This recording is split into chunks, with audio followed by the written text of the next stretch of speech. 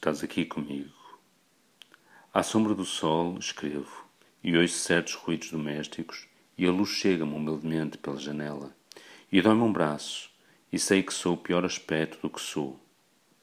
Estás aqui comigo, e sou sumamente cotidiano, e tudo o que faço ou sinto, como que me veste um pijama que uso para ser também isto, este bicho de hábitos, manias, segredos, defeitos quase todos desfeitos, quando depois, lá fora, na vida profissional ou social, só sou um nome e sabem o que sei, o que faço, ou então sou eu que julgo que o sabem.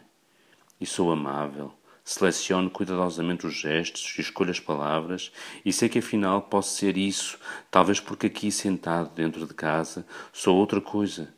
Esta coisa que escreve e tem uma nódoa na camisa e só tem de exterior a manifestação desta dor neste braço que afeta tudo o que faço, bem entendido o que faço com este braço. Estás aqui comigo e à volta são as paredes e posso passar de sala para sala a pensar noutra coisa e dizer: aqui é a sala de estar, aqui é o quarto, aqui é a casa de banho. E no fundo escolher cada uma das divisões segundo o que tenho a fazer. Estás aqui comigo. E sei que só sou este corpo castigado, passado nas pernas de sala em sala. Sou só estas salas, estas paredes, esta profunda vergonha de o ser e não ser apenas a outra coisa, essa coisa que sou na estrada onde não estou à sombra do sol. Estás aqui e sinto-me absolutamente indefeso diante dos dias.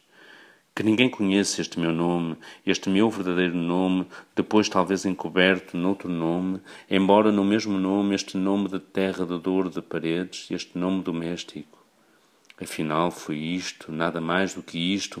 As outras coisas que fiz-las para não ser isto ou dissimular isto, a que somente não chamo merda, porque ao nascer me deram outro nome que não merda, e em princípio o nome de cada coisa serve para distinguir umas coisas das outras coisas.